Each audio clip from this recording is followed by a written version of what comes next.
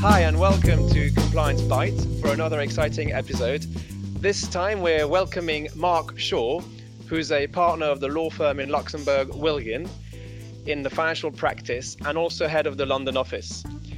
Mark is particularly interesting because he's had 20 years in the industry, both as a practicing lawyer, but also prior to that as an in-house lawyer in the rather famous asset manager Chenevari.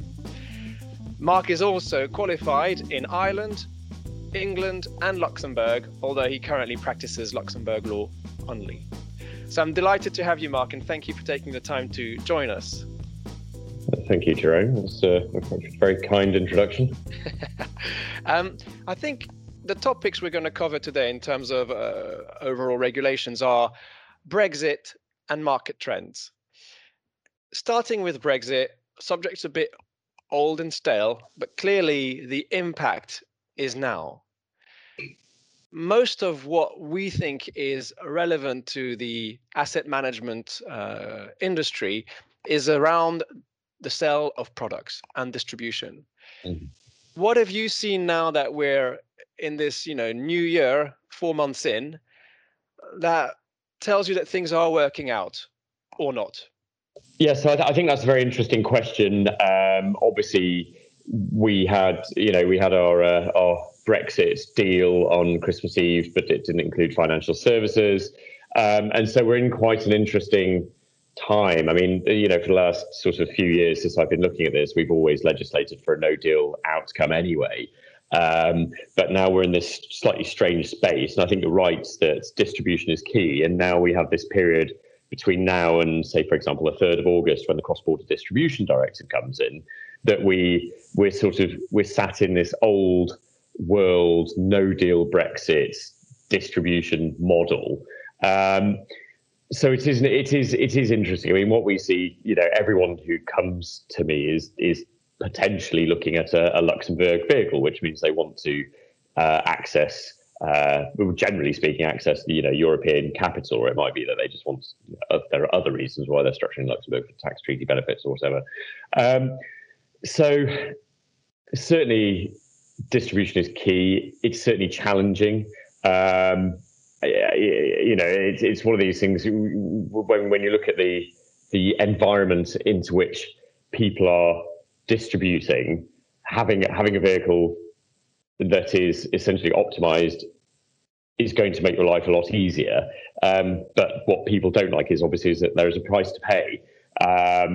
So we still see ourselves competing with Channel Islands or Cayman or wherever it may be, and they're different.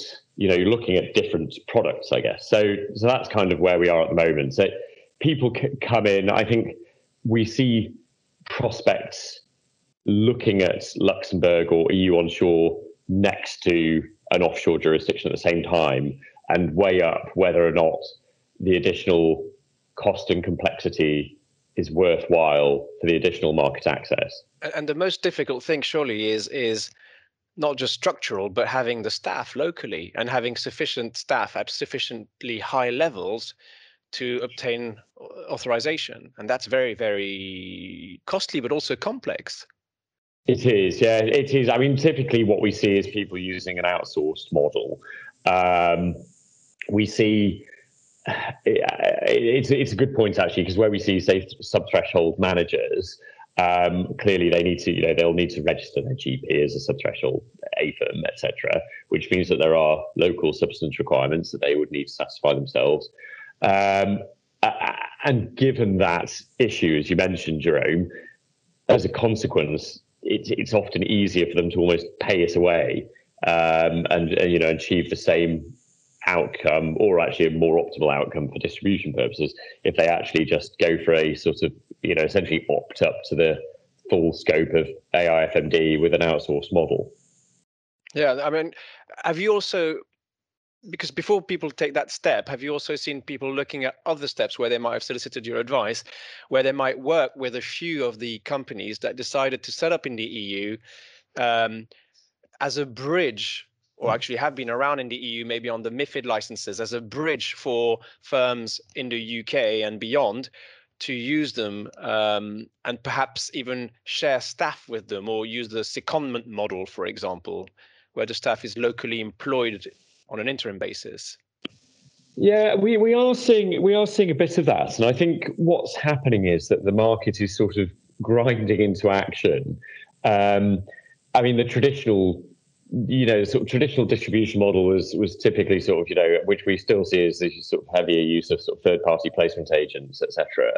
And I should say that the caveat to all of this is, of course, is that it's a very large ecosystem. So there are managers at all ends of the spectrum. So it could be, there are larger sort of international networks that might have their own sort of internal secondment model. And then at the other end, you get a sort of, smaller sort of 1-2 person operation.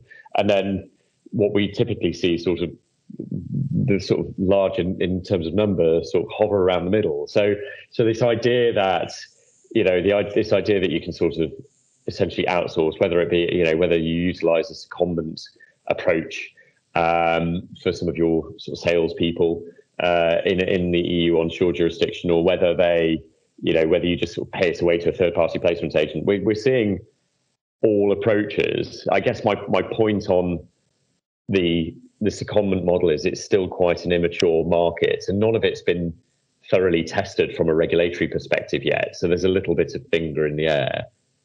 Yeah, and I also understand there are other issues like social security, potential tax consequences as well in relation to a person, I guess, working in 2 jurisdictions at the same time. And I think continental jurisdictions are much more complex in a way when it comes to employment law.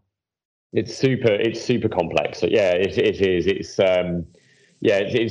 a very good point, because what you're doing is, this whole idea of having to have a sort of MiFID, a EU onshore MiFID license, which you may not have if you're, for example, a UK firm. What you risk doing is substituting one problem for another, as you say. So you essentially insure against your regulatory risk, but then introduce this tax risk, as you say, for the individuals. So it's a bit, and of course, the issue with salespeople is, of course, is there's potentially quite a lot of compensation at stake as well. So that is certainly a challenge, and of course, the legal answer to that is a multi-jurisdictional one as well.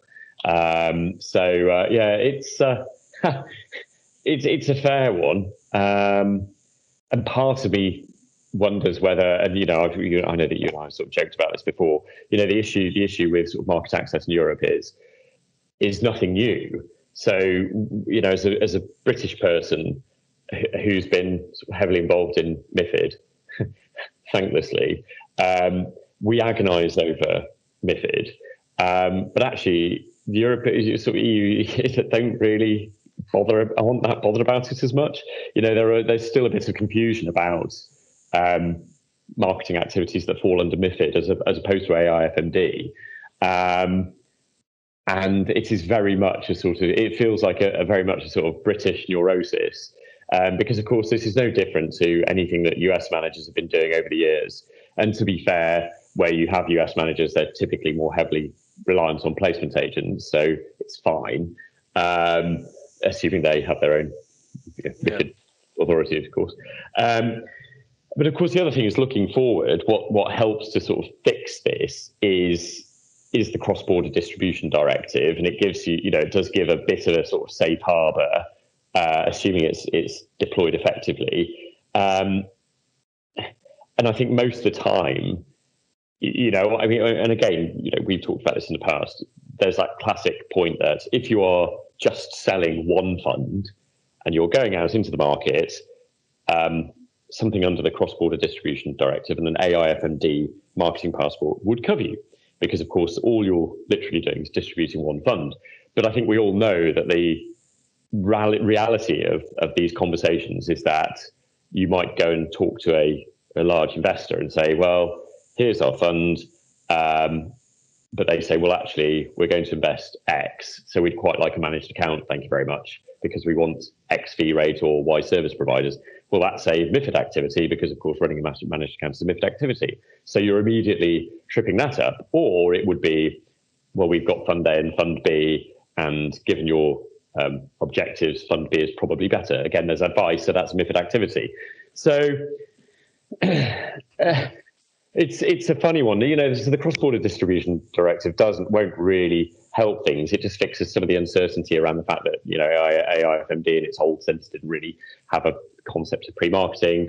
But of course, the reality with all of this is there isn't I sort of joke, there isn't a sort of fund distribution police force roaming the EU and looking to trip people up. Managers need to take a view on each case and the merits of each sort of, I guess, distribution opportunity versus the challenge and the cost associated with it. Obviously we would never advise people to just wing it. And the other thing is, of course, we wouldn't advise people to rely on reverse solicitation purely as a distribution method, because that's frankly outdated and dicey, but we know that people still do. Yeah.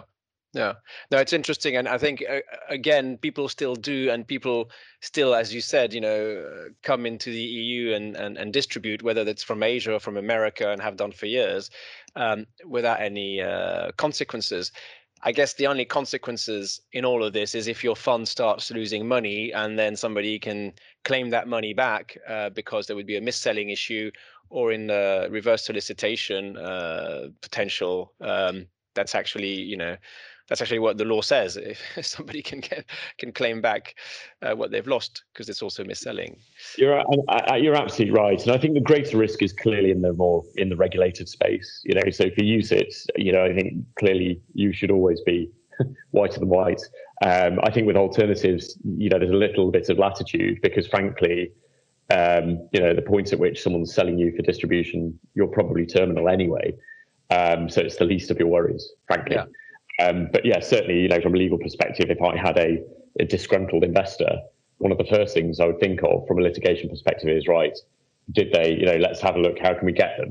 Was this missold to you, etc. So, and it's absolutely the right way. But, all of these things are points that are essentially after the event. Yeah. No, and so you were touching on the fact that, you've seen demand for European-based products alongside maybe historically, non-EU based products.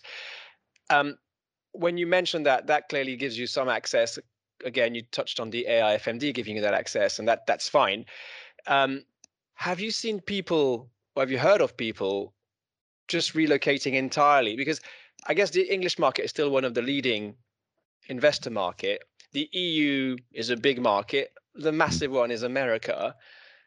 You're based in the London office. I presume some clients or some prospects have discussed that with you. Have you seen people just literally moving out because really for them, I guess the EU is sacrosanct? Some, I think almost, I think there have been sort of multiple waves of movements. So I think when Brexit first occurred, I mean, crikey, sort of the vote was 5 years ago now, crikey. There was a sort of first wave. And then we've certainly seen, there were certainly whiffs of a second wave. And anecdotally, I know a lot of people over here who were sort of essentially put on standby, certainly in sort of banks for moving over, or people wearing two hats.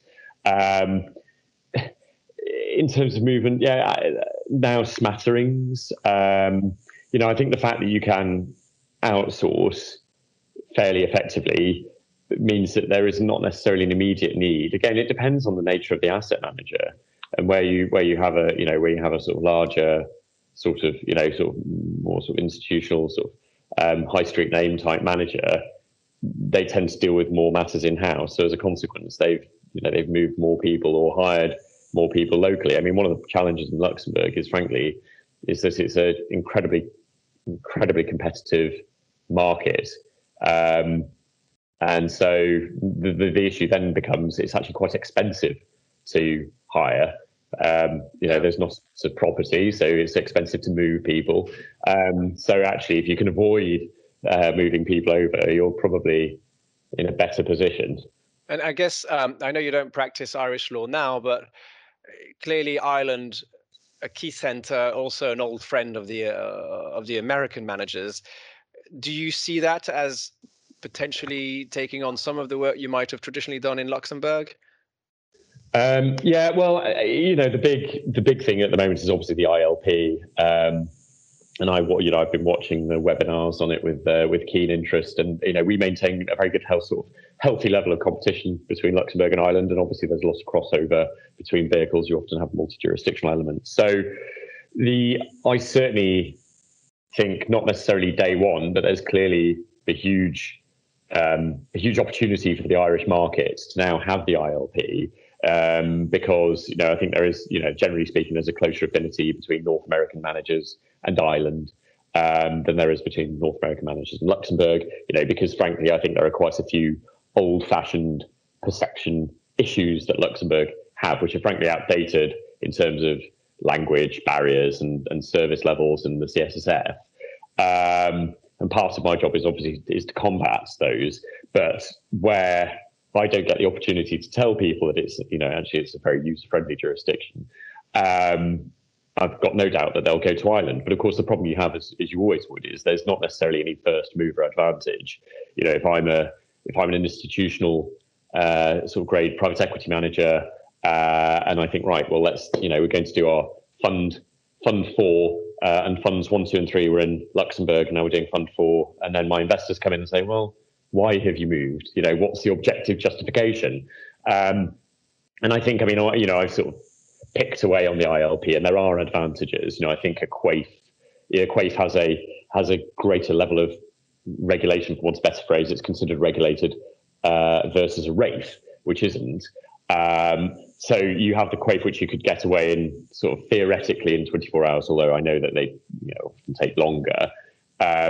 So you would have, in theory, a vehicle that you can get away as an Irish limited partnership potentially quicker than a Luxembourg SIF, for example. So there is clearly a use case there. The flip side is you can only use them for regulated partnerships. So, frankly, I see more limited partnerships that are unregulated. So, frankly, we're never going to, I can't see why we would lose that work. Because you can't do an unregulated partnership in Ireland, essentially. So it's a good thing, and obviously the competition is healthy. I don't see any reason, frankly, otherwise why you'd have any issues. The service providers will be immediately equipped to deal with these things because they're all multi-jurisdictional anyway.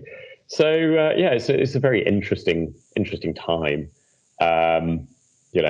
We maintain a healthy competition. You must be torn with your practicing history in between the two jurisdictions. In terms of or related to that, any fund structuring or capital raising trends that you've noticed that would be interesting?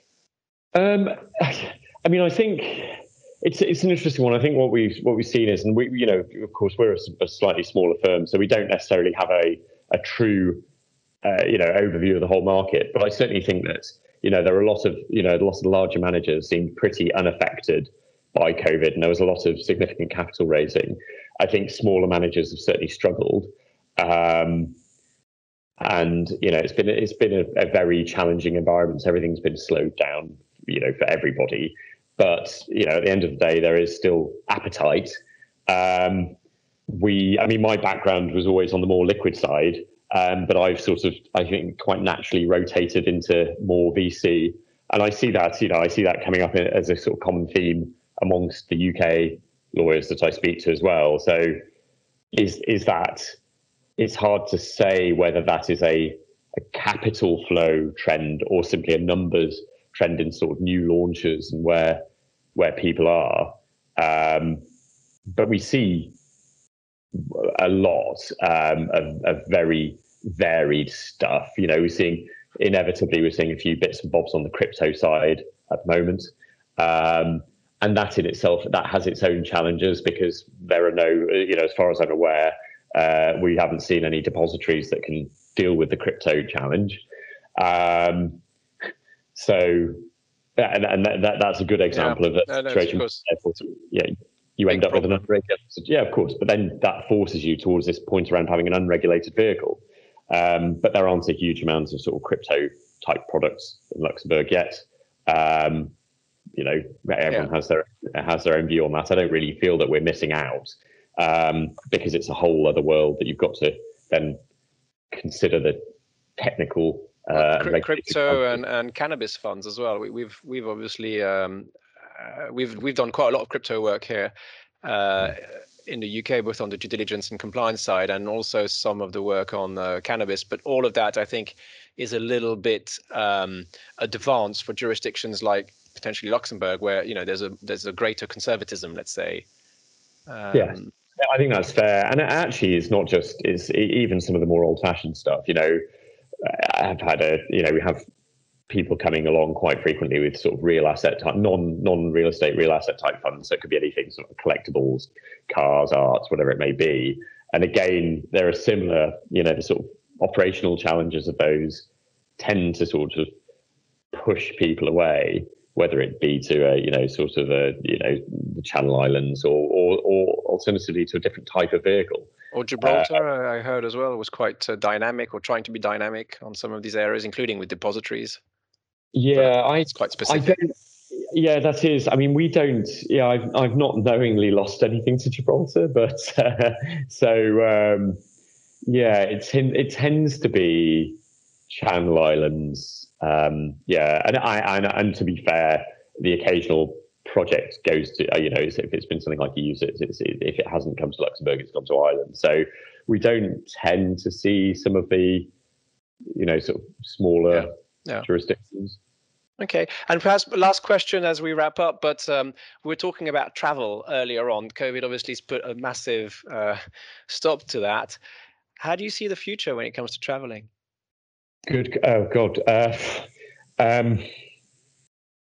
Hard to say. I mean, we were sort of joking before. I haven't been back to Luxembourg since January last year, and it's super frustrating. But obviously things should open up. Clearly the nature of working has changed, and it comes at a time where people are a lot more cost sensitive and environmentally sensitive anyway. So I can see no doubt that the amounts of business travel will reduce. But I've got a sneaking suspicion that there are an awful lot of people who are itching to get on a plane or to get away from wherever they are. Maybe it'll be a crawlback, but who knows? Yeah. No, that's really good to have your take on that, especially between being between two jurisdictions as you are. Okay, well, look, thank you so much, Mark Shaw. Great to have you on the show, and speak to you soon. Thanks, Jerome. Have a great day. Cheers. Thank you.